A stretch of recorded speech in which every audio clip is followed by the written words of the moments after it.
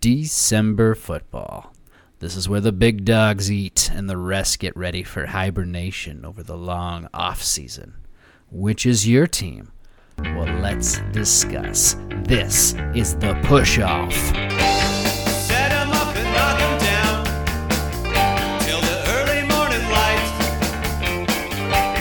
till you're laughing on the ground, drinking every single night.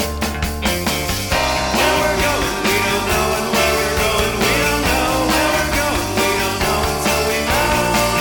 Where we're going, we don't know, and where we're going, we don't know. Where we're going, we don't know until we know.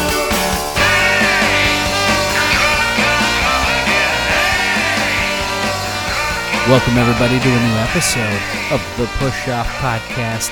It's your favorite weekly NFL show that discusses everything that happened last week while it gets you ready for the next.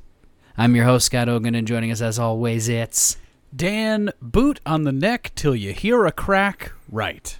Dan. We are here. We just finished week 13. Thanksgiving long gone now. It's Ages December ago. football. Yep. In fact, it's one more bye week. One more bye week. It's a heavy bye week. You're probably 6 guys teams. wrapping up fantasy regular seasons and things like that coming up. So what we're walking into is bye week this week was Cardinals and Panthers. So I guess super boring, Hard Knocks Cardinals coming up. We sat around and watched other teams play football. This is how we felt about it. We're going to go All right, home with guys. Colt McCoy this week and see how his family, watches off-season stuff. We're going to see if Kyler watches any film during the Oh. off week. That'll be the only thing to pay attention to. Also, the Panthers, they spent their time releasing quarterbacks. They released Baker Mayfield, who was picked up off waivers by the Rams this afternoon. Makes as of total our sense. recording. Yeah, apparently the Rams were the only team that put in a claim for him as well. Oh. 49ers didn't want him. Didn't need him. Happy with Brock Purdy and Josh Johnson. Yeah, joining it. Yeah, which is a whole thing. I'm going to leave that just for the Niners game. We'll Yeah. talk about that. Man. But yeah, Baker Mayfield to the Rams. The Rams do need some arms here, whether he plays this year, whenever. I mean, I actually think that makes sense. Like, weirdly enough, him going to L.A., Matthew Stafford is, pretty badly beaten up in his 30s. Sean McVay is a genius, and their backup is John Wolford. Yeah. It's an improvement. Like, Baker Mayfield is an improvement over the backup quarterback situation in L.A. You want to kick the tires on Baker Mayfield, see what he can pick up, see what he can't. I think it makes a lot of sense, and it's a good opportunity for Baker. Yeah, it's a good opportunity for Baker, whether he's in there or not. I think Stafford's done for this year. Rams are done for this year. Yeah. So we'll see. Did we tombstone the Rams? If you want to. I feel like we did. They're 3-9. Did you tombstone the Raiders? Because right we now tombstoned the Raiders. Yes. Oh. Yeah, they got a zombie situation going on. We got a zombie situation. Huge bye week this week, though. There's like 6 teams on a bye week, so less games next week. But we had a slate this week, so let's jump into them, Dan. Let's talk about this week. Handful of good games, a handful of okay games. We'll get through all of them and everything that we got. Game of the week. There were a couple of very strong games. The one I picked, back and forth between two teams that we will be seeing plenty more of the remainder of this year. I'm talking Kansas City Chiefs at 24, the Cincinnati Bengals winning at 27. We didn't pick it. We were going Chiefs because the Chiefs have been red hot, but we overlooked these Cincinnati Bengals and just how good they've been. Not even is Mixon back. It was P. Ryan, 155 total yards from scrimmage. Burrow, 3 total touchdowns, 2 passing and 1 rushing in. It was still a back-and-forth game. Chiefs could have won it. It's not like it was a dominant game by the Bengals, but the Bengals still with a big, big win at the same score of the AFC Championship game that they beat them in just last year. I guess I didn't realize how evenly matched these teams were. Missing Joe Mixon, I thought, was going to be the thing that sunk the Bengals. And we talk a lot about, first half planning, second half talent. Yeah. I thought the Chiefs were going to run away with this thing in the second half. They had a 14-point third quarter where they looked fucking great. They looked phenomenal. The problem is Cincinnati didn't buckle. The thing teams normally do when Kansas City has an onslaught is normally those other teams start pushing and pressing and making bad fucking mistakes. This Bengals team did not. Joe Burrow went out there in the fourth quarter, had an 11-play drive that took 5 minutes and absolutely crushed this thing.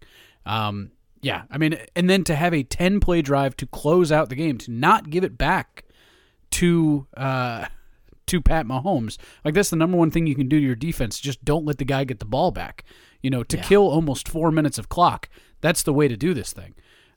Kansas City, never felt like they were out of this game. Always felt like this was super competitive. But I think having that game on the road for Kansas City is probably the difference maker. We talk about it.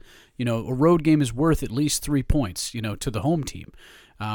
So I think if this is in Kansas City, maybe it goes a little bit differently. But if it's in Kansas City, maybe they got Joe Mixon back, and maybe that makes up the difference. But yeah, Kansas City 9-3, and weirdly in trouble in the AFC now.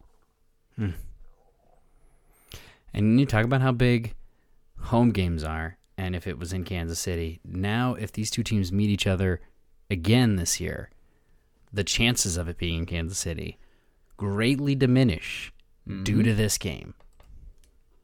So right away they lost their head-to-head with Buffalo, so Buffalo has that on them. Buffalo is now the number 1 seed. So that's a huge loss for Kansas City. They needed to thinking that. Yeah, they needed to have a 1-game lead over Buffalo because a tie gives the tie to Buffalo. They can't drop another one of these games because it doesn't look like the Bengals are really going to drop one. I mean, the Browns offer them a strange... Look at January 2nd. January 2nd, night game. It's Buffalo at Cincinnati. Oh, can't wait very true. To see how that one matches up now. So that's a control your own destiny. That's a control your own destiny thing. Yeah, number 1 seed on the line. Yeah, if the Bengals keep this up. Yeah, awesome game. It dings the Chiefs, but maybe it just makes me think that, well, I don't know, because with the loss to Buffalo too, it kind of feels like the Chiefs can beat anybody, but these top teams could beat them, kind of feeling. So that's something we got to look out for as the postseason arrives. So AFC, Patrick Mahomes is now 17-2 in the month of December. Oof. For his career? Career. That's nuts. So in order to keep talking about through the games, you got the real good ones of the week, and then you got these others that we're going to kind of 17-3. Sorry, 17-3. This he was 17-2 going into it. My apologies. We got these others that you kind of got to get through, is what I was about to say. Other games that happened that week. And they got shadows over them and things that happen. So what I'm leading into is we're going to Houston, where the Cleveland Browns 27, Houston Texans 14.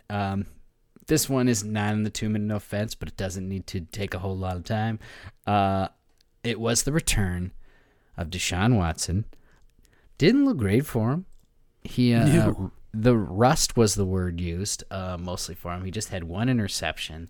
And you're like, well, but the Browns won. They put up 27 points. This was a 7-5 Browns lead at the half. That 5 was a safety for the Texans. Browns got touchdowns from a pick six, a punt return touchdown, and I think a fumble return touchdown. So there's 21 points right there. The Browns' offense looked maybe worse with Deshaun Watson. Actually, no, I'll take that back. Definitely worse with Deshaun Watson over anything Jacoby Brissett was putting out this year. It didn't look ready, right? It didn't look like they had any game plan. It looked like he had never practiced with anybody on the team. Not even preseason. Not like, oh, hey, man, remember we had these routes in preseason? We got it. Third quarter, we're settling down. He never settled down the whole game. He looked like shit the whole time. One of the worst end zone interceptions I can remember. He just throws it directly through a Texans defender. Like, one of the great points made was like, I mean, he was in that jersey for a long time. He probably forgot. He's like, oh, wide open man in the end zone. Let me sling it to him. And it was like it was intended for the defender. Yeah. So, I mean, the Texans are a fucking wreck. I don't get the Kyle Allen thing, man. Like, why not put Davis Mills back in there? Kyle Allen's doing nothing different than what Davis Mills was doing, except being older and less of a potential commodity in a trade. I don't understand this. Kyle Allen's Mr. Complete Your Season. When you're out of it, seems like that's what he does for wherever he's at. Is let me just wrap this up for you guys when you don't care, which is weird. I don't know why, but. Maybe they thought Davis Mills was like turning a corner and was going to win a couple games. And they're like, no, fuck that shit. Shut it down, Kyle. Get in here. That makes sense. That would make sense. It does put a big old spotlight on Watson even more now as you go. Okay, first game back in Houston. Maybe this was a big old spotlight where he didn't want it and it was a little too bright for him, or maybe he is feeling a little bit of the heat here of, I'm not the young gun that people are cheering for anymore. How does he shake this off? Well, he goes to Cincinnati this week. It's a big old divisional game. Browns at Bengals. That's why we talked about the Browns game second, so we can lead into this one, Dan. You are picking this one here this week, but be careful. Be careful this week because you slip up and I am right there. You're hot on my heels after this week. I have to take the Bengals. The Bengals just beat the fucking Chiefs. The Browns just barely beat the Texans. Unless Deshaun Watson has a miraculous, Clemson-level fucking ability spike in this next week, I cannot see a situation where the Browns win this game on the road in Cincinnati. Give me Cincinnati all day. I'm with you. Cincinnati, we just said, could go get the number 1 seed. They still, though, almost have to win out to do that because of their 8-4 already record. So, you go win the games you're supposed to win, like the home game against your heated rivals, the Cleveland Browns, who, just threw in this quarterback who obviously is still having some. You got to fix some things. Get ready. So I'm going for Cincinnati as well. In fact, looking at this coming week in the picks, there's only maybe 2 or 3 out there that I think are up in the air type of games, honestly. You're obviously taking the Texans against the Cowboys. Obviously, when we get there, yep. But not to give anything away. Let's continue on. Let's talk about another good game from last week, kind of clean it up with that. I'm talking about an overtime game.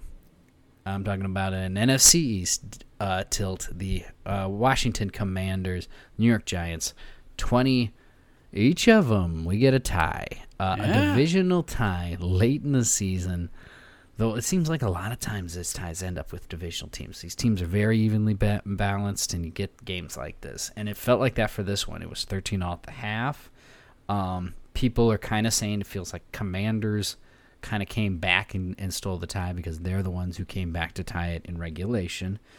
Gano had a 58-yarder chance to win it there. It's a long, long kick, but it was on target, just too short. Yeah, it's a super long kick for Graham Gano. He hasn't made a kick like that in 10 years. You said Gano, didn't I? Gano, yeah. Thank you. Yeah, no worries. But yeah, this was the best possible scenario for the Cowboys, strangely enough. Is that right? Straight up tie? Actually, straight up tie of 2 divisional opponents.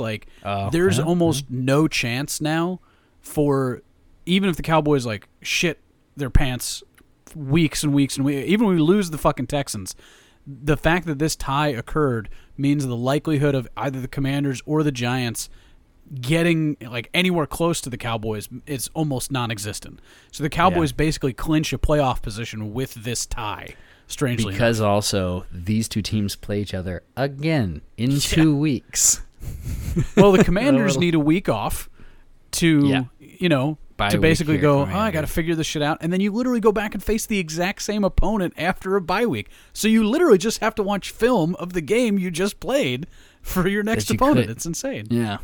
That isn't a loss. Good, but you didn't win it either. Didn't do it either. It's kissing your sister, as they always say. It's not good. It's not bad, but, you don't brag about it. Shit. The Commanders have gone totally to Brian Robinson as their lead back now. He had 21 carries in this one. He had over 100 yards total from scrimmage.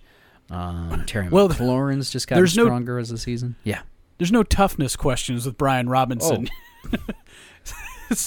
You can walk around most NFL locker rooms and be like, yeah, how many of these guys are actually bitches? And you go, hey, Brian Robinson, you a bitch? He goes, I ain't a bitch. Yeah. I got shot in the fucking leg. I'm back. You're like, okay, A Brian. bruising downhill running back that also takes bullets? Are you kidding me? What are you gonna do, linebacker? Unless Leighton Vander Esch like brings a fucking Derringer with him on the field, like It's going to be hard to stop this guy. Mad respect for Brian Robinson. That's right. And then on the other side, the Giants did what they could to stay ahead. Their defense had 5 sacks in this game. But, so it stops that Commanders' win streak, but they're still hanging in there. Yeah, and for me, the Giants, it felt like the Giants, this is the talent level of the Giants, right? Yeah. But just good coaching. They couldn't, because the talent's not really there, capitalize on, they had a lot of failed third down conversions. There's a lot of failed third down conversions. They couldn't quite get it to Saquon the way they wanted to. Everybody's still keying on Saquon, who the past couple games has had less than 4 yards a carry, which, if you told me that in the beginning of the season, I'd say you were crazy. So I think I agree with the consensus that the Commanders came back in this game, and if I'm the Giants, I'm very, very worried to play the Commanders in D.C. in 2 weeks, especially after they get all that rest and get to come back and pop you in the mouth. So Same game, yeah. if I'm a Giants fan, this game worries me tremendously. It maybe worries me more than a loss, strangely enough. Yeah, it could very well. It puts them in a tough situation, and it's not getting any easier for the Giants as the season goes along, honestly. For NFC wild card races there, they might be in the toughest spot because you're looking at Seattle. You're looking at maybe NFC South. Probably not, though. Let's see. Somebody has to win that fucking division, right? Yeah.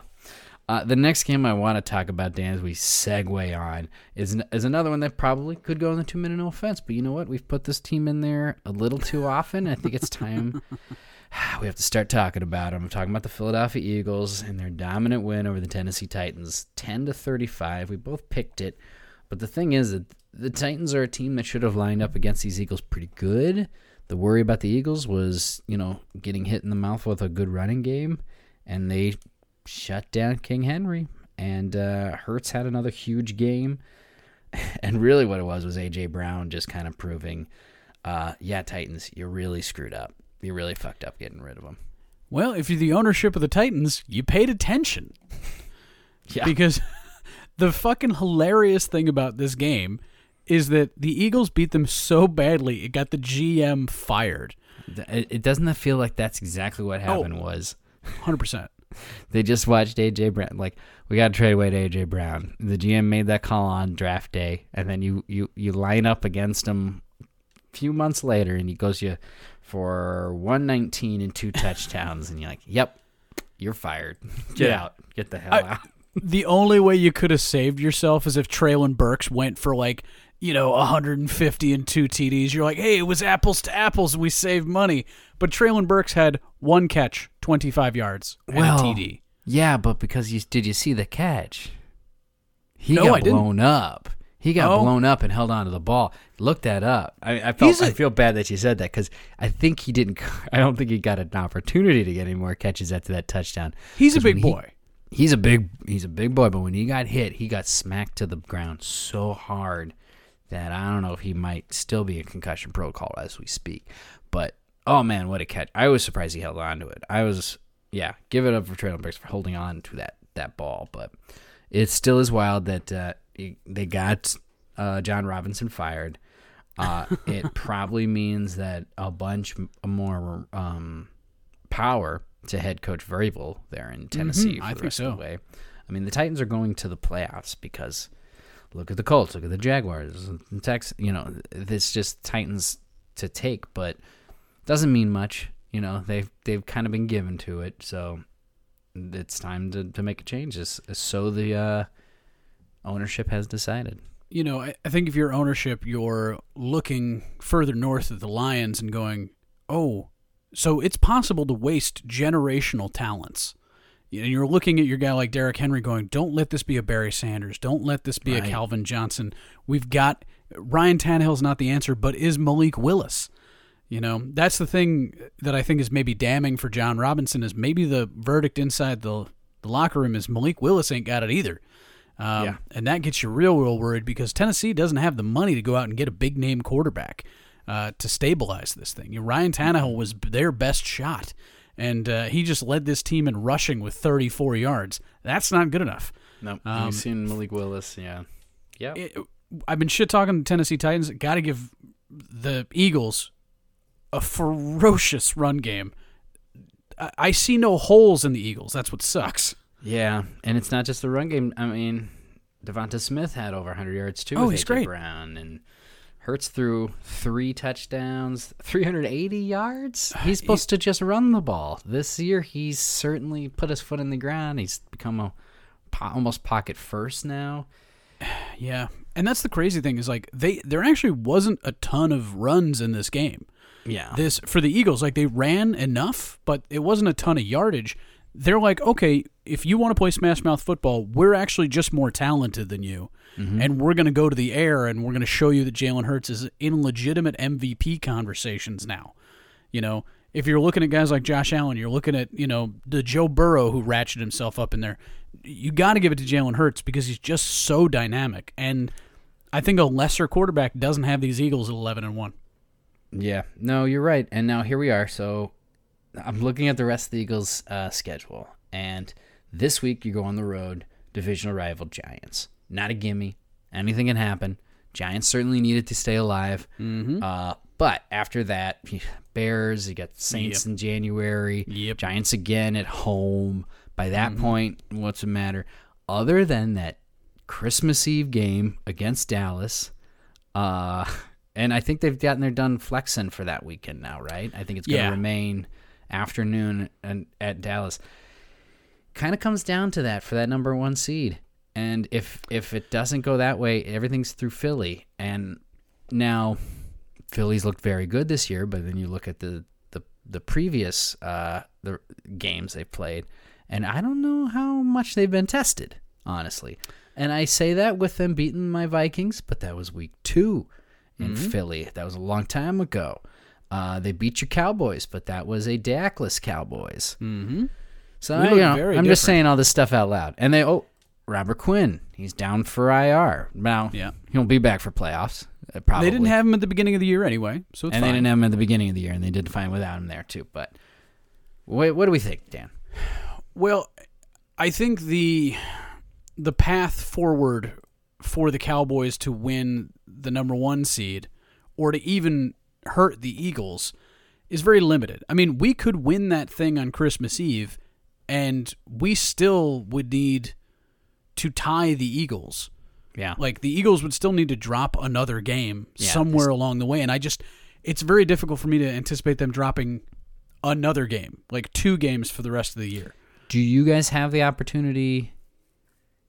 That's right, because even if you beat them in that game, are you still a game behind them? Okay. Even if we beat them there, say we both win the games leading up to it, we would still be 1 game back. They would need to drop another game. 2 to go. But it wouldn't need to be in division because they've lost 1 game in division already to the Commanders. Yeah. So they lost to Commanders. If we beat them, we haven't lost head-to-head. We would win. We would tie the head-to-head, and we would go with the second tiebreaker, which is division record. That's right. And we would win. But they have to lose another one somewhere, and we have to keep winning. So we don't control our own destiny. It's looking less and less likely. But hey, I like me the 5th seed, and I'd love to go see the Buccaneers again. I want them motherfuckers back. Yeah. No, I mean, the road is an option in the NFC this season too, obviously. But it's just, the Philly, the game in Philly. Somebody's got to win in Philly, whether that's early in the playoffs, late in the playoffs, or here in the regular season so that we don't have to go to Philly. But boy, that's what it's ended up looking like it is. Let's talk about another team that will be probably hosting at least one, I'm hoping more, playoff games. I'm talking Jets 22, Vikings 27. I picked this one, Dan. For some reason you didn't. Tight game again, but when it's tight, the Vikings win it. That's just what happens. Watched, obviously, the entirety of this one. Now, heading into it, I picked the Vikings because I didn't have belief in Mike White. I thought Mike White had the one flash in the pan game, and he was going to come down to earth. Mike White, though he threw 2 interceptions, is not the reason the New York Jets lost this game. Braxton Berrios catches a very nice Mike White pass in the end zone, and this is a very different game at the end, and perhaps the Jets do pull it out. The Jets have been a very good team not allowing late touchdowns, and the Vikings did have one nice drive in the second half where they had nothing else going in the second half, but it was enough to finish it off here. But in the big scheme of things, the way the Vikings kind of have played games, this is almost a big old microscope on how these games have gone. Whereas offense starts pretty strong, looking very good, dries on up when they're not needed. When there's enough of a lead, they dry up. And that's what's happened with the Vikings almost every one of these games. And then the defense, who's looked pretty bad, this game, above all else, the most ever bend, don't break game I have ever seen a team play. Field goal after field goal, no points when it was finally necessary.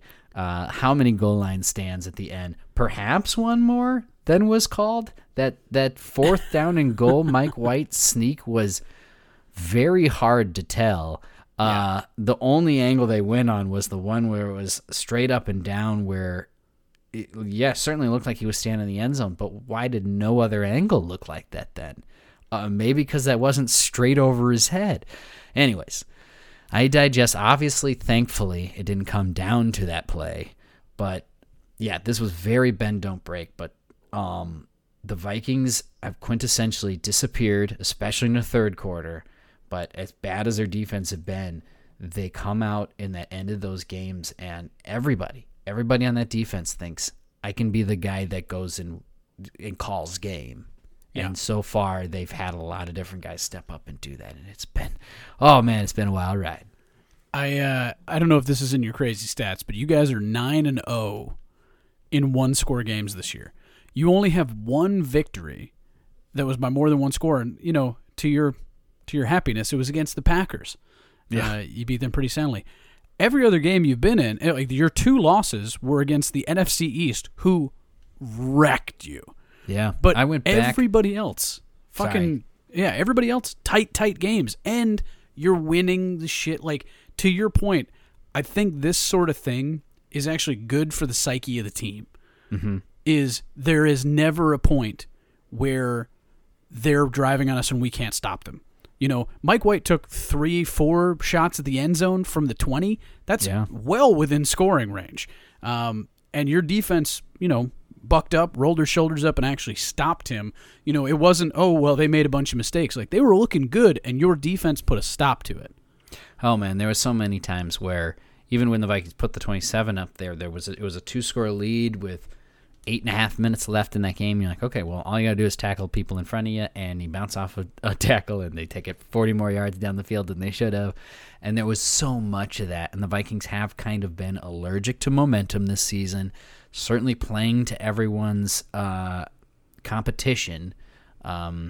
Like we talked about Steelers, teams of past, stuff like that. I think the Vikings played teams competition, but when they're in that competition, situationally, football-wise, they were coming out on top. Yeah. And that is huge because when you come to the playoffs and everybody is very equal, as long as they don't have one of those awful games like the Dallas one where it's completely pear-shaped, they got a shot. Then they should at least be in the mindset of, oh, yeah, we can win this. We've done it. Yeah. So that's where I'm loving this right now, and that's where I think there's a shot. But, again, it's going to come down to you hope that they win out or at least win most of these games to hold on to like a second seed. So if you have one home game, you get another one after that because there's no bye week no more for seed number 2. Yeah. And then you hope somebody else knocks off the Eagles and you can keep that home game going. Well, those type of things. Well, that's the hard thing is your route to the number 1 seed is very, very tough. Yeah. Because you have to hope that the Eagles lose 2 games. Yep. That the Cowboys don't, catch you. Right. Because if the Cowboys catch time, you, we get the head-to-head. 1 seed Vikings would have to pretty much win out too, and get the help with the Eagles. That's true. Yeah, you guys need to win out, and you need the Eagles to lose 2 games. So we're kind of in the same boat. We're both rooting for the Eagles to lose 2 games, no matter which way you slice it. That's what we're waiting for. But did it for get me, it's easier division. for them to get the second seed? I don't know. What does Brock Purdy think? We'll have to ask. What is Tom Brady going to do? Well, he should stop doing the shit he did Monday night. And then what is Geno Smith going to do? More of the magical shit? These are all the questions and many more we're going to answer in the second half of our episode. I found myself a segue just like that. We'll be right back, folks. This is the Push.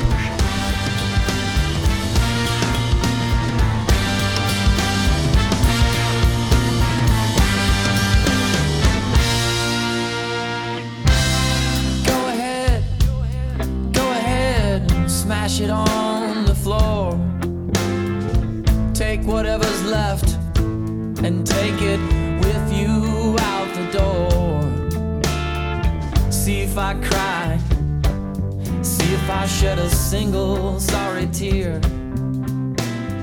We've Can't say returned. that it's been that We've returned great. from the No break, fact, it's been and a that means it's time to begin the 2-minute. No offense. Because no offense, but if you're in this section of the program, we probably really like your team. You just throat fucked somebody this week, so congratulations to two of us, Lions fans and Cowboys fans. Excuse me, that was a blast. All right, yeah, start the clock. We'll get through these. Ready to go. I want to start all the way back on Thursday, where the Bills beat the Patriots 24-10, and then proceeded to have just a wonderful weekend. Everything lined up for Buffalo.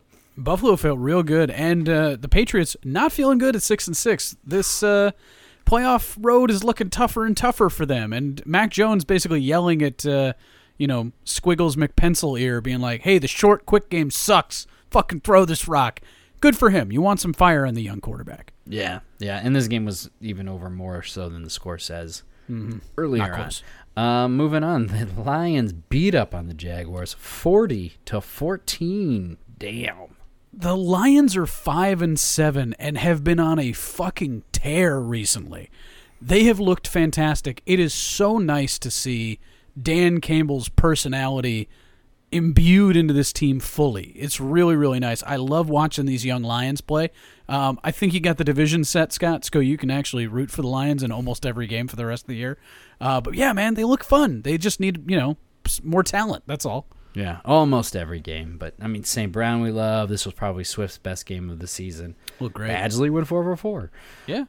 The Ravens beat the Broncos in just one ugly game, 10-9. I mean, I'm real worried about Lamar. I know it's a knee injury. They said, days to weeks, but you know how that shit can drift on. To me, it puts Baltimore now into the wild card situation. It loses them the division. The Bengals are going to take the division. God damn it, Denver's fucking awful. This game sucked. Denver sucks. Jesus Christ. Denver's offense is awful. Denver's offense True. is awful. We can't shit on their defense. But yeah, No. 6-3 Broncos at the half. This game was 9-3 Broncos with 2 minutes left. The only touchdown in this game was 28 seconds left in the game. And then finally, we got to move on to this last one. Colts that's 19. 2 minutes. Oh no! Well, we can't even talk about it. Colts 19 coverage. That actually wouldn't be bad. This game was unruly. I mean, the Colts were in it for 3 quarters. Yeah. They were in this game for 3 quarters, and then in the fourth quarter, it was like the 19 to Cowboys 21 went, into the fourth. That's what the score was. 19 to 21. and the Cowboys just absolutely ran a train on this Indy team in the fourth quarter. It was like, I don't know what the fuck happened. Like, we just forgot we were, like, we talk about it a lot, like, oh shit, you're stubbing out the cigarette. You go, I forgot, we got to play the Colts. It's the fourth quarter? Oh shit, it's the fourth quarter? And then we went bananas. Malik Hooker had 2 interceptions. Deron Bland. It fucking destroyed them. 5 touchdowns. 5 touchdowns you guys had in the fourth. It was great. I was watching this game. I was like, well, the weird thing was, like, I know they were tight with Indy, but at no point in the game was I like, oh shit, Indy. I was like, hey, good for Indy. I never felt threatened the entire game. Like, Indy had a lead at one point. I didn't give a shit. I was like, this team is awful. I'm just waiting for them to make a mistake. And then the Cowboys ripped their throats out. Yeah, congrats to your Cowboys. It has to be a lot of fun, especially you stay up that late and get rewarded in that way. And the Zeke chants.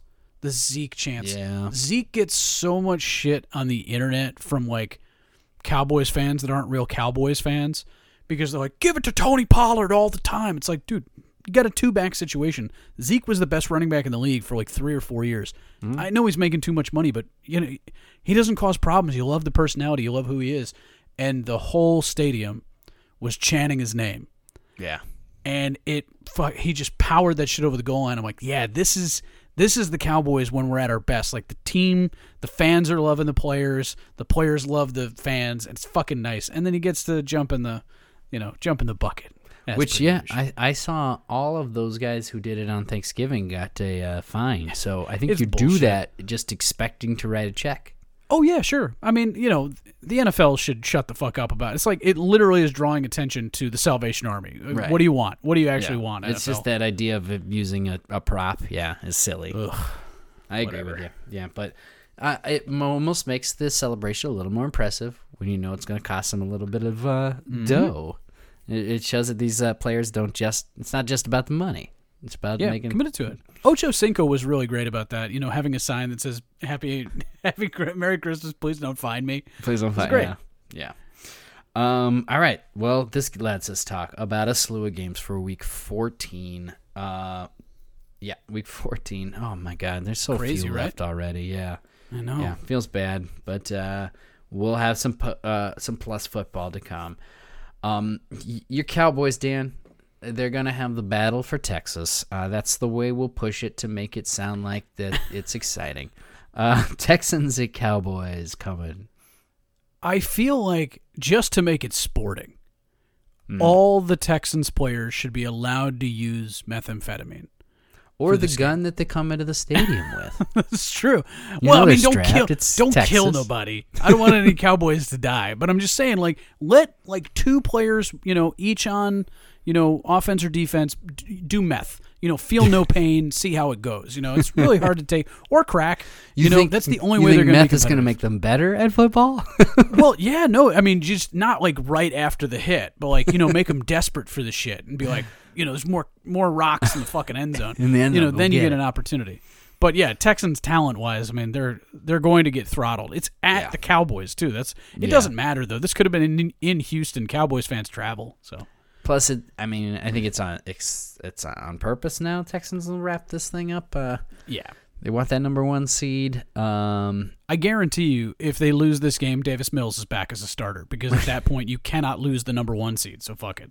Yeah, cycle through. Cowboys take care of this one easily. And, Dan, I don't want to keep putting them in 2 minute no offense, so maybe we won't. We can do what we want. It's our show. It's true. Very true.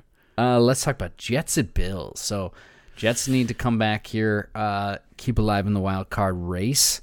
The Bills find themselves jumped, like we said, they were 3rd, I think, in the division, but after they won on Thursday, Jets lost, Dolphins lost, Chiefs lost.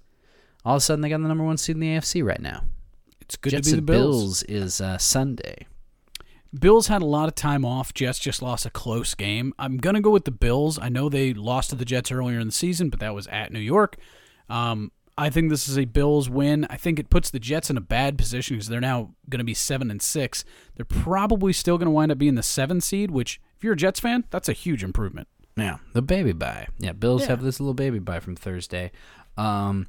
Listen, again, I'm saying Mike White was good. He was very good in that game. It's just that the Bills' secondary is a little bit better than the Vikings, and they'll clamp down on the receivers a little bit more. They won't be running as free.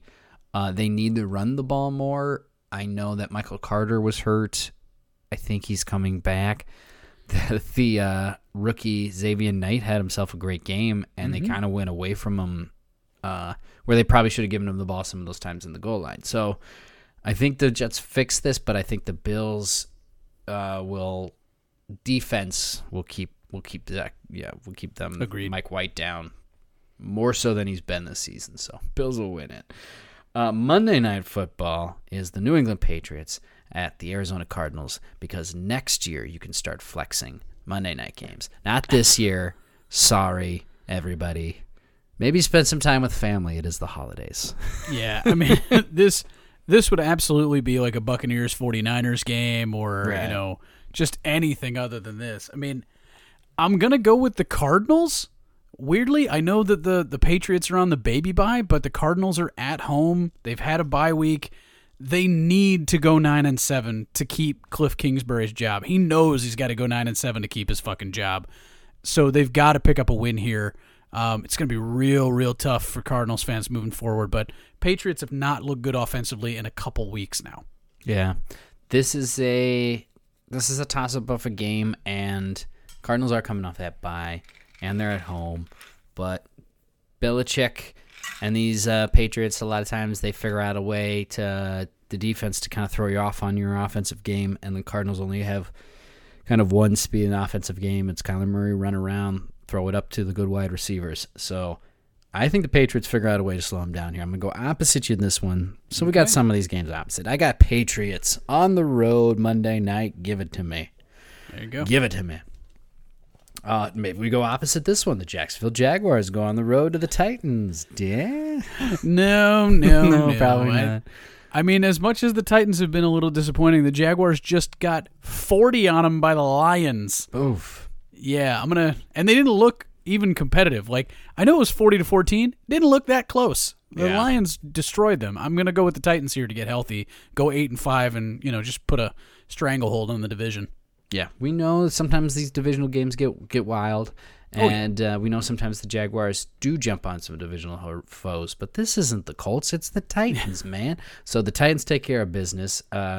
Vrabel gets to do whatever he wants, maybe start some guys that he just likes that weren't high draft picks, and they turn out to be awesome because he's a player's coach. So Tennessee Titans win this one at home, yeah, and I don't know, maybe no clinching scenarios for them this week, but they'll be there soon. My Vikings go on the road to Detroit. I mean, we've seen what Detroit's been doing lately, Dan, so maybe this isn't an easy one to pick. I'll let you go first. No. I mean, it is. The Vikings are a more complete team. We like the Lions. Everybody likes the Lions. I know the Lions are at home, but the fact that the Lions are favored in this game by the Vegas line, disrespectful. Vikings come out, take care of business. You brought that up to me, and I think my response was like I've expected it. Vikings have kind of come out dogs on a couple of games, even their home ones. Heading on the road here, they did show up in Buffalo. That was the last technically time they went to the road. It's been a bit here, so they've got to be feeling good. It's a divisional game. It's gonna be tight. Vikings win tight games this year, so I'm going to take my Vikings in this one. More games here to pick. One more. Chiefs at Broncos. Dan. Ooh, this is tough. This is tough. Should I go with one of the more complete, more explosive teams in the NFL, or should I go with the worst offense I've seen since the 2000 Ravens? Oh, yeah. And they don't have the Ravens 2000 defense. I think even on the road, I'm gonna take a waiver here and go Chiefs. Yeah, coming off a loss where they're feeling a little disrespected themselves. Yeah, still on the road here, but they're gonna hang around the West. I like the Chiefs in Mile High, take care of business pretty easily against the Broncos. Can you imagine though the fucking fury that Broncos like? It almost feels like if the Broncos win this game, there's like some forgiveness for them. They're like, we can turn it around. It would have to be Russ. It would have to be Russell Wilson. Otherwise, they'd still go, okay, fine, then Broncos figured out a way to win, but it wasn't that guy, and he's still going to be around for too long. And maybe if they could score 18 fucking points. Yeah. Oh, my God. That's disgusting. The Colts are on a bye week here, week 14. Dan, you think Jeff Saturday going to make some big old moves? I feel like, watching Matt Ryan, especially in the fourth quarter, you're like, Matt Ryan on the Colts is like John Caffey in The Green Mile, where he's just like, I'm tired, boss. I'm tired. Like, just somebody put this man out of his misery. Sam Ehlinger wants to be there. Matt Ryan doesn't want to be there. He's just like, This is the end of Rico. This is how I go out. I feel bad for Matt Ryan, but I hope he understands when Ehlinger takes over. I thought Ehlinger taking over earlier was maybe presumptuous, but it has to happen now. They're out of it. It's over. Got gone and then back and then gone. I don't know. It gets a little old. I think once you pull a starting quarterback, you probably shouldn't put him back in, but weirder things happen when you throw a guy who just doesn't coach at all as to your head interim. So here's where we're at. Okay, well, those are a bunch of games. Let's wrap up the games that we had for week 13. Here's another good one that neither of us saw coming. We did not pick this. We did not think that the Pittsburgh Steelers would go on the road and win in Atlanta 19-16. In fact, it was pretty much controlled by the Steelers most of this game. There was 4:45 left in the third quarter. It was 19-6 Steelers. Falcons finally started a comeback then. They did get the ball at their own, it was like I wrote this down, with like 42 minutes left inside their own, at their own 2-yard line, yeah. And that first play from scrimmage was an interception that sealed it away for the Steelers. Yeah, this didn't feel like the Steelers were ever really threatened by the Falcons. I know that it was a close game, but I'll tell you what, man, we don't talk enough about how good the coaching is in Pittsburgh. Like, we've talked about it a few times, but like, Mike Tomlin sniffed the fact that he might go under 500. He goes, you know what, guys, fuck that shit. We're going to go on a road. We're going to go on a roll. We're going to get even. You know, they got a tough schedule for the rest of the year, but Kenny Pickett, it looks like he's the right choice moving forward. He's looked better than Mitch Trubisky ever has. Did you see the Tomlin video? Did I share that with you? Which one? There's one, this guy's filming just like the camera himself in his hand, and Tomlin comes walking in the thing. He goes, "Hey, coach, good luck out there," or something like that. And Tomlin, not breaking stride, goes, "I'm fucking working." And then he flings back to the guy, and he gets this face like, shouldn't have said anything to Coach Tomlin. He's focused. He was keened in, man. That's right. He's focused, man. He's got that fucking hat tight down fucking there. Working. You know? He's got the shades on, the aviators. Yeah, Mike Tomlin's a really, really good head coach, and Pittsburgh's a fun young team. Yeah. What has happened to the Falcons? Arthur Smith, answer me. 5-8. I mean, they're going to the bye week. They need to. Jesus. They're saying that, they're sticking with Mariota until they're fully out of this, I guess. No Desmond Ridder until needed. Or not needed, or whatever it is. But, it is a mess because Mariota's not doing much to help this team. They've got sometimes a running game. Other than that, not much. I wouldn't be surprised to come back from the bye week and have Ridder in there. I mean, it actually makes more sense to be like, hey, Desmond, you're going to be the starter when we get back. Take this week and, do some extra work on your, put yourself in a good position. He is. He's a bye week. They're in a bye week this week, so we'll see if he comes back in for it. The Steelers go home and they get the Ravens this week. Now, this one obviously becomes interesting because Jackson, it is a strained PCL, I think. Mm-hmm. He's out, what they said, 1 to 3 weeks now is what came out for that. So I think the biggest doubt is not this week in Pittsburgh. I have strained my PCL before. Oh, okay. And as you know, Lamar Jackson and I, equivalent athletes. So I feel like I can speak to this with confidence. Okay. A PCL is very strange because it makes it hard to stand, but it doesn't make it hard to walk. But standing is very, very difficult. You lose stability. So throwing would be difficult, but he'd probably be able to run pretty well. With saying that, I think probably a week or 2 weeks is probably sensible for this sort of injury. You can recover from it in about 2 or 3 weeks, but you really don't want to put Lamar Jackson into a situation where he exacerbates it. And I don't think Lamar Jackson wants to be in a situation where he exacerbates a strained PCL. Because if you tear it, it's a surgery. It's not as problematic for you long term, but yeah, I think probably missing 2 weeks, I would say. And I'm going to pick Pittsburgh in this game. Okay. I think Tyler Huntley's fine, but Pittsburgh's defense has looked a lot better. They looked pretty good, and Kenny Pickett's putting it together. It doesn't look good for the Ravens the rest of the year. No, that's true. But with already 8 wins, it makes sense. You do not stretch Jackson in now. Let him heal up. Ravens have kind of come down to earth on offense. They had a lot of points early in the season, and now it's kind of dissipated.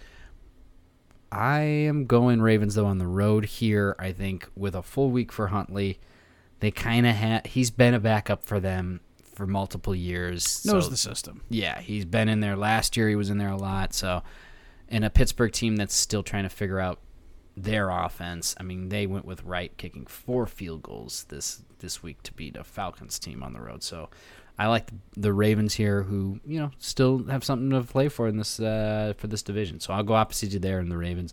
Another road game. Let's talk about Seattle winning on the road. They beat the Rams 27-23. Now, what's wild about this one is it took almost the whole game for them to get over those Rams, who we thought were sleepwalking through the rest of the season. But 14-13 Seahawks at the half, and then they get the lead at the end of this game with not much time left. This sort of game actually really worries me for the Seahawks because you should beat a Rams team that is 3-9, all but eliminated from the playoffs, and doesn't even have their starting quarterback. Or I forget, did Aaron Donald even play this game? I don't think he did. I don't think he did. So you're missing a ton of fucking talent on the LA Rams side. I just don't understand. Yeah, I don't understand how this was really close for Seattle. So that gives me pause. Although Geno didn't look bad in this game. I mean, they just couldn't get the run game going. Geno could throw the thing, but they couldn't run for any sort of consistency. And that's going to be problematic moving forward. I thought Kenneth Walker was the answer, but he seems to have hit a wall. There was something off with him this game. Not quite sure what it was. And then, they had to turn to Geno, which Geno had a good game. And he ended up really showing up at the end of the game when they needed him. But yeah, why was this game close when John Wolford's throwing interceptions and the Rams aren't doing anything exciting on offense? Cam Akers made a play for another contract, that's for sure. Yeah, Akers had a good game, but what was wild is it came down to that one-on-one Ramsey on DK Metcalf, and Metcalf just beat him to the middle of the end zone. That was awesome. So it turned out a good game. I didn't think it was late in the afternoon there on Sunday. But the Rams can shut it down. You're done this season. Dan, have you done it? Are they? Tombstone. Tombstone, LA Rams. I mean, I feel like we tombstoned the Rams before, but this is not. I mean, and it's fine. It's fine. You won the fucking Super Bowl. Chill out.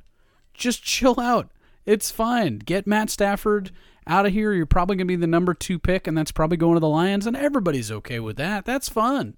Yeah. So, I think this makes sense for LA to have a retool year. They can, figure out all these terrible contracts they've got going on, and I think they'll be better moving forward, especially if Stafford can actually get and stay healthy. Yeah. I can't remember the last time a Super Bowl winning team had this rough of a turnaround. Winning team. I know the losing ones, a lot of times they can bottom out, but the winning ones, it's been a good while since they've been this bad. They're 3-9 now. I gotta assume they're bottom 5, bottom 3 team in this league right now. This actually is an opportunity to correct something we said a couple weeks ago. Okay. Is that the Denver Broncos, after the John Elway final Super Bowl, were still pretty competitive. That year they went 6-10 without John Elway. So they, that was a bit of a bit of a malaise. That was 2000. Okay. Yeah, that was a bit of a general malaise there. I mean it's just not as common anymore. Teams are just too competitive, and if you got a winning culture, it tends to maintain itself. So, I mean, Aaron Donald's making so much money. Jalen Ramsey's making so much money. And Matt Stafford's making so much fucking money. Do you know what their cap hits are for next year? Oh, I'm sure they're ridiculous. Cooper Kupp is $28 million. Aaron Donald's 26. Jalen Ramsey's 25. Leonard Floyd's 22. Matt Stafford's 20. Allen Robinson 18. Where's all the rest of the money? How many players are you going to play? You can start 30 dudes if you're paying them that much. That's not. You're out of money, dude. They're not going to be drafting anybody else. They traded all those off. We'll see. I mean, the Rams certainly mortgaged everything to go be good last season, win it last season. We'll see. Yeah, I mean, that's, I guess, what you're supposed to do. If somebody told me the Vikings are going to go win a Super Bowl and then fall into obscurity for a few seasons, I think I'd be okay with it. I think I'd be fine with it. The Rams next year have 37 players under contract.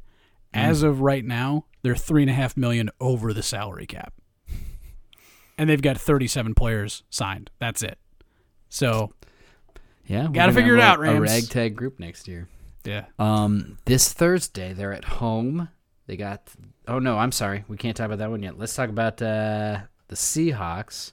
Since they won, they beat the Rams, they're going to go back home. They got the Cleveland Panthers. Carolina Panthers. Yeah. Coming Not down. anymore. Carolina Baker's Panthers. gone. Yeah. I know the Panthers came off a bye week, but like we're not actually...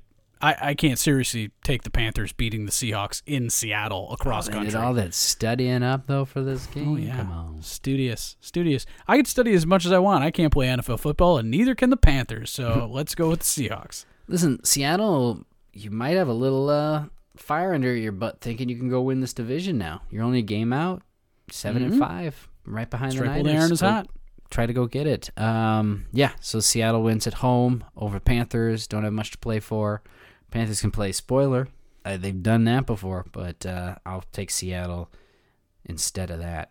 Now let's talk about the Raiders win. They beat the Chargers in Vegas. Oh boy, Chargers in trouble. Chargers all of a sudden 6-6. The Raiders just a game behind them, 5-7 now. Herbert's doing what he can with the little he's got around him right now. When you don't have your starting left tackle, wide receivers, everybody's hurt. But he still threw 335 yards. But Carr found, Josh Jacobs, thank God he was healthy enough to play. Because another 150 yards from scrimmage. And then they found Devontae Adams late, but not too late, as he gets 177 yards and 2 touchdowns in this one. Yeah, this Raiders team is invigorated, and this Chargers team is decimated. And this game was very, very worrying. I'm not worried that the Raiders are going to make the playoffs. I still don't think that's happening. They're 5-7.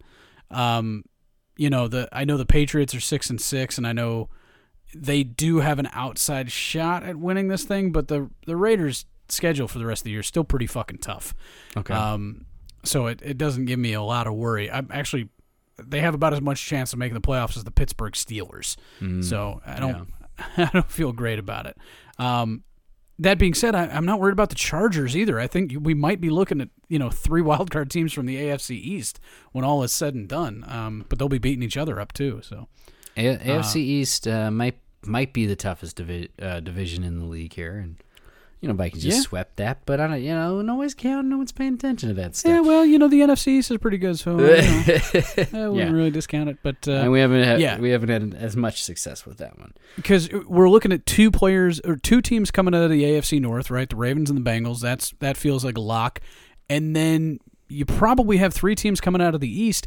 Are you telling me that you think the Raiders are at this point? The Chargers are toast too. I'm not going to tombstone them because you never know, but it doesn't feel like the Raiders can jump the Jets, and it doesn't feel like they can jump the Dolphins. No, yeah, this Chargers loss here, you're right, is huge for their chances of making the playoffs. And then the Raiders, it might just be too little too late for this one. But it's bigger for the Raiders because the Chargers can go into next year and be like, everybody was hurt. And it's true. Everybody was fucking hurt. Right. The Raiders need to feel like the team is making forward progress. And over the past couple weeks, they definitely have. McDaniel needs it. Yeah. McDaniels needs to feel like, hey, maybe I'm not the worst fucking coach in NFL history.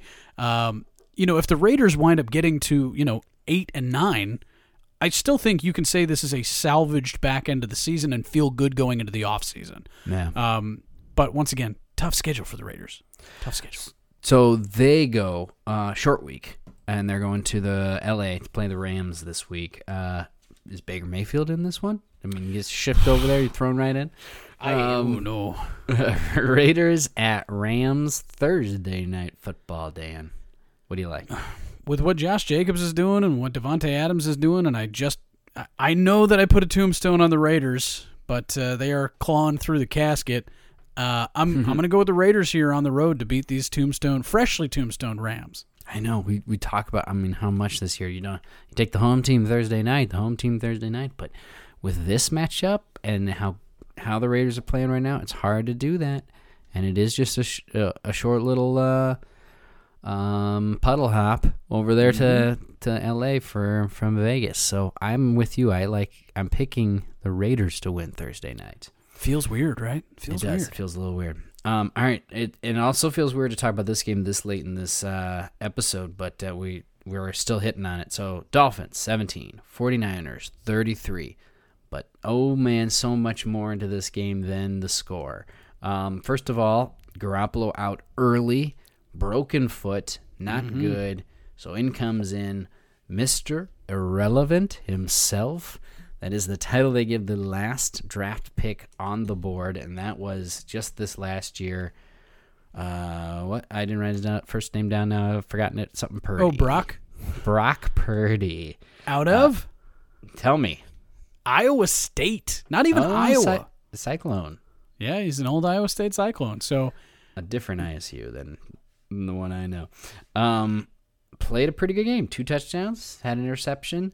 You got McCaffrey going, who seems like something's a little off for him. But, I mean, it's the Niners defense. They are on fire here of late. They just don't let anything happen, anything get going for anybody. And that was the Dolphins here. I mean, Tua, who was considered probably somebody that you talk about as an MVP candidate coming into this game.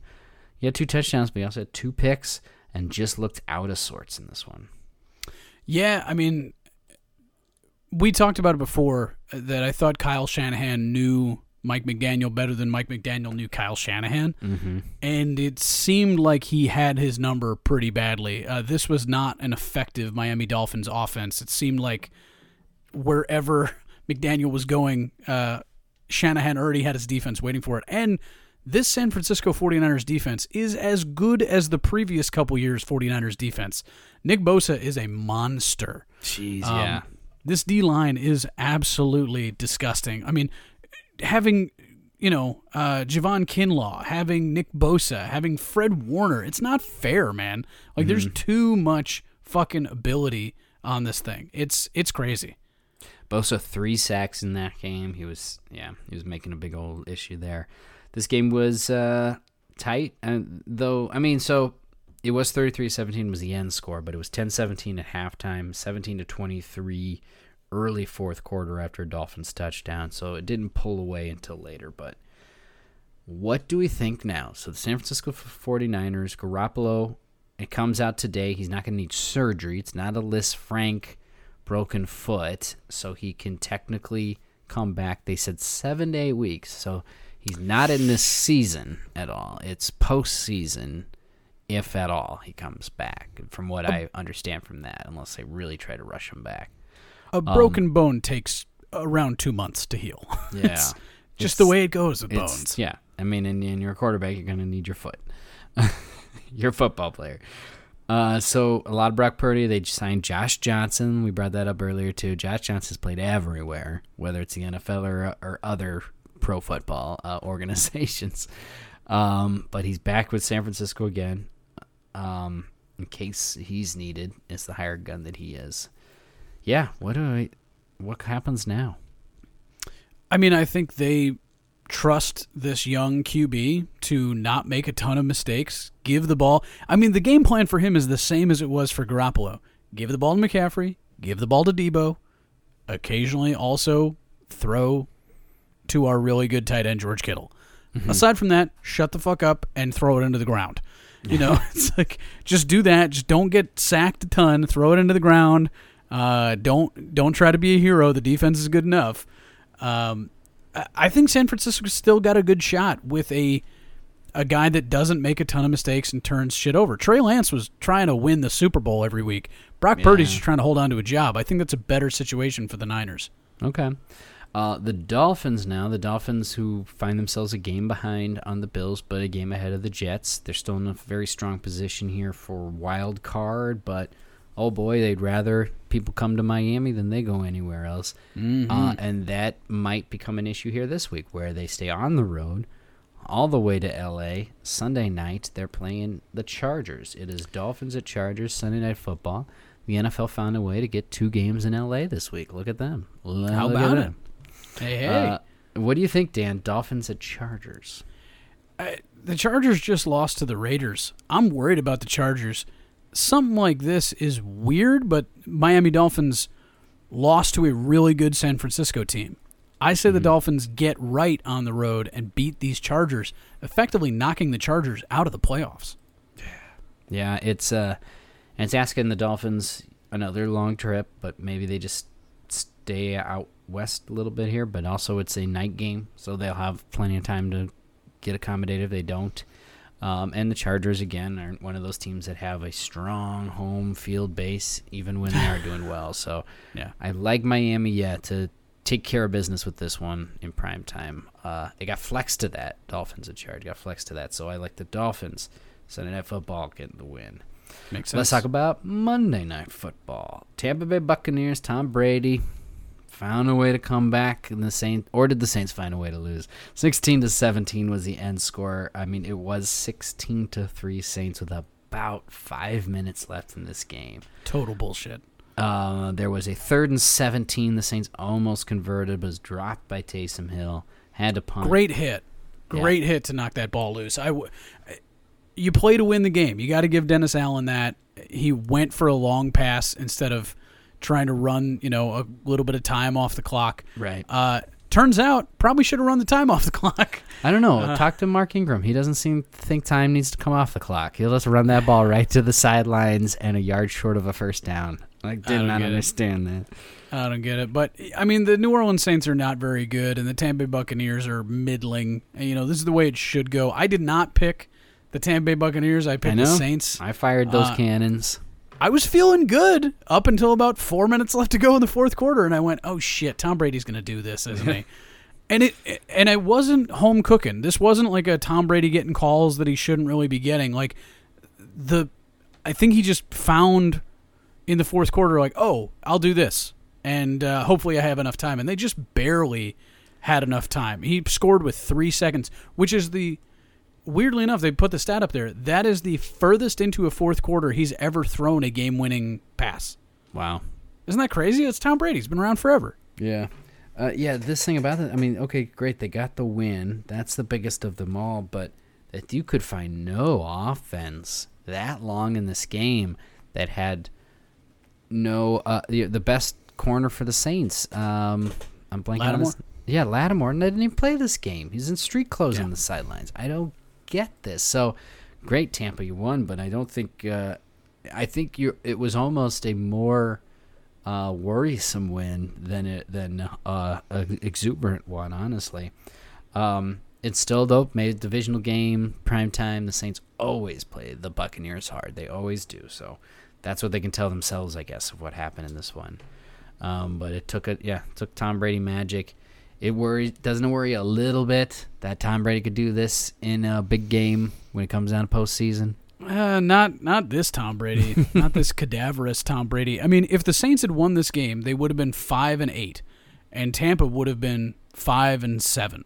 Yeah, this is a bad division that anybody could still win, but at 6-6, it feels like the Buccaneers have a stranglehold. I don't understand how football works anymore. The NFC East is fantastic, and the NFC South is garbage.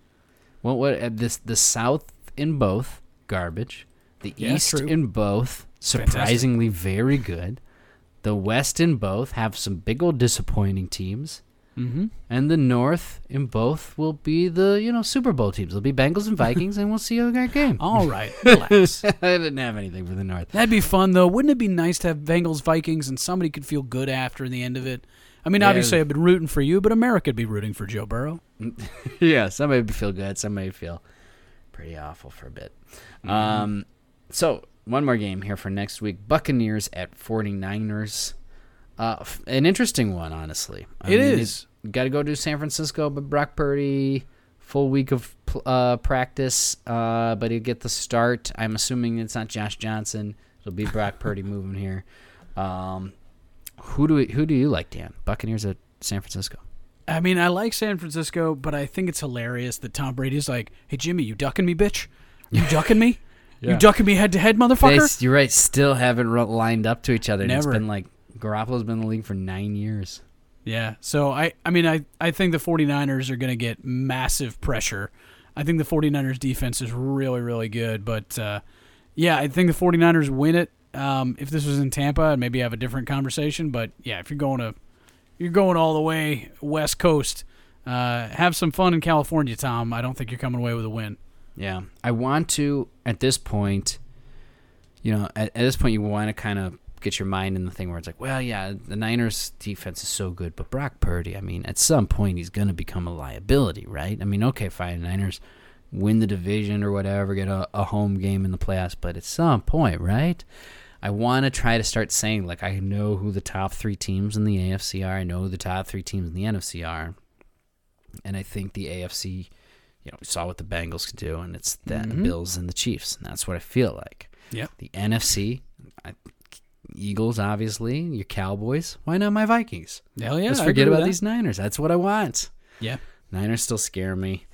I have them winning this, but in order for me to feel better, I kind of want Tampa to win. So I'll be kind of low-key cheering for the Bucs probably in this, but it won't matter until it matters. And that's what we're all racing for now. And unfortunately, seeding, I keep telling myself that. It's just up to that now. We lose to the Lions. It's not going to matter. It's just going to matter who they line up against in the playoffs when it comes to that. The New Orleans Saints bye week 14, and then so is 2 other teams. But let's talk about their game because, Dan, it is the longest rivalry in the NFL. It was down for the winner of this game would have the most victories in the NFL history. I am trying to make this 2022 game of the Green Bay Packers at Chicago Bears mean something. Packers win it 28-19 on the road. We both picked it. For a second there, I was like, I don't know, Fields is playing, and then Fields showed up. Bears were up 16-10 at the half, but the Packers did what they needed to do. They ran away with it as Christian Watson does when he gets the ball. Yeah, Christian Watson, 2 TDs every game. That's just what happens now. He just does that every game. You're welcome as a Cowboys fan to Packers fans listening. We did that. We unlocked his talents and potential. Yeah, how dare Fucking you? asshole. Yeah, I mean, Aaron Rodgers until he is dead. And not only until he is dead, but until he is dead and a rock is placed over his corpse. I will not pick him to lose against the Bears. He owns Chicago. He just owns Chicago, man. He just owns them. And he didn't have an amazing game in this, but he did everything he needed to do to beat Chicago, and that's just the way it always goes. Yeah. And now for the Bears, maybe it won't last much longer. Obviously, we're seeing a twilight, so that's where you got to hang your hopes here. It wasn't him. It wasn't Rodgers today. It was A.J. Dillon, 119 total yards from scrimmage and Watson and stuff. And Fields had 2 interceptions. He turned the ball over, even though he still looked good when he was in there running around with the ball. He's a young QB. You got to feel good if you're a Bears fan. You just, you're going to get some high picks this future year. Yeah. But they both head into a bye week in week 14. Bears and Packers. After that heated rivalry, they get a fresh bye week there. So congrats to them. They'll both lose. Those are the games, Dan. Those are everything for week 13. Now we have week 14's picks up. I'll see what happens from there. Because of that, last week, I am now at 116 in total picks, and Dan, 117. Yeah. One ahead, too. Sneaking into that lead. Like once this year took ahead of you jumped back ahead, and I'm just trying to slowly cut it down as we go. But, man, not making it easy. Not making it easy this year. How do you eat an elephant? Yeah. Let's wrap it up, though. But thank you guys so much for listening. Like I said, we've got, 5 weeks left until postseason? It's getting real tight down in there. And it's getting serious. Yeah. These tie games, things like that, I mean, it's going to make it a little wild here at the end. So you're going to want to tune it in here so we can keep things nice and clear for you.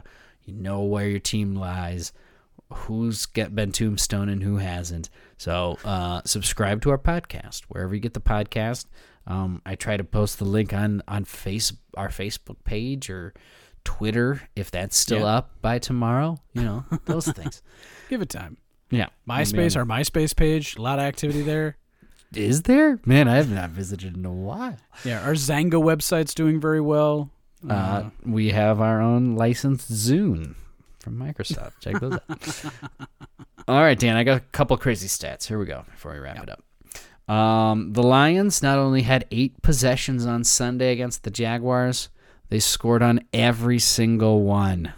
No team has done that in the regular season game in 4 years. Wow. Lions. It's like touchdown, field goal, touchdown. Yeah, 40 points. 8 times. Justin Fields is the first QB in the Super Bowl era now to rush for a touchdown in 7 consecutive games. Surprising considering Lamar Jackson is real. Or Cam Newton, who's doing Yeah. it constantly when he got the MVP. Yeah, Justin Fields first to do it. And then the Bengals, the Cincinnati Bengals, have now beaten the Kansas City Chiefs 3 times in 2022. Wow. I know. You're like, how? They're not even in the same division. They've done it 3 times in 2022 because they met right before the end of the regular season last year and then the championship game, and now again. That's insane. Yeah. I actually have a crazy stat. Please, I'm all done. Go ahead. Brock Purdy. Bringing a little attention back to Brock Purdy. Mr. Irrelevant. Brock Purdy was a Mr. Irrelevant. He was the first ever Mr. Irrelevant to complete a forward pass in a regular season NFL game.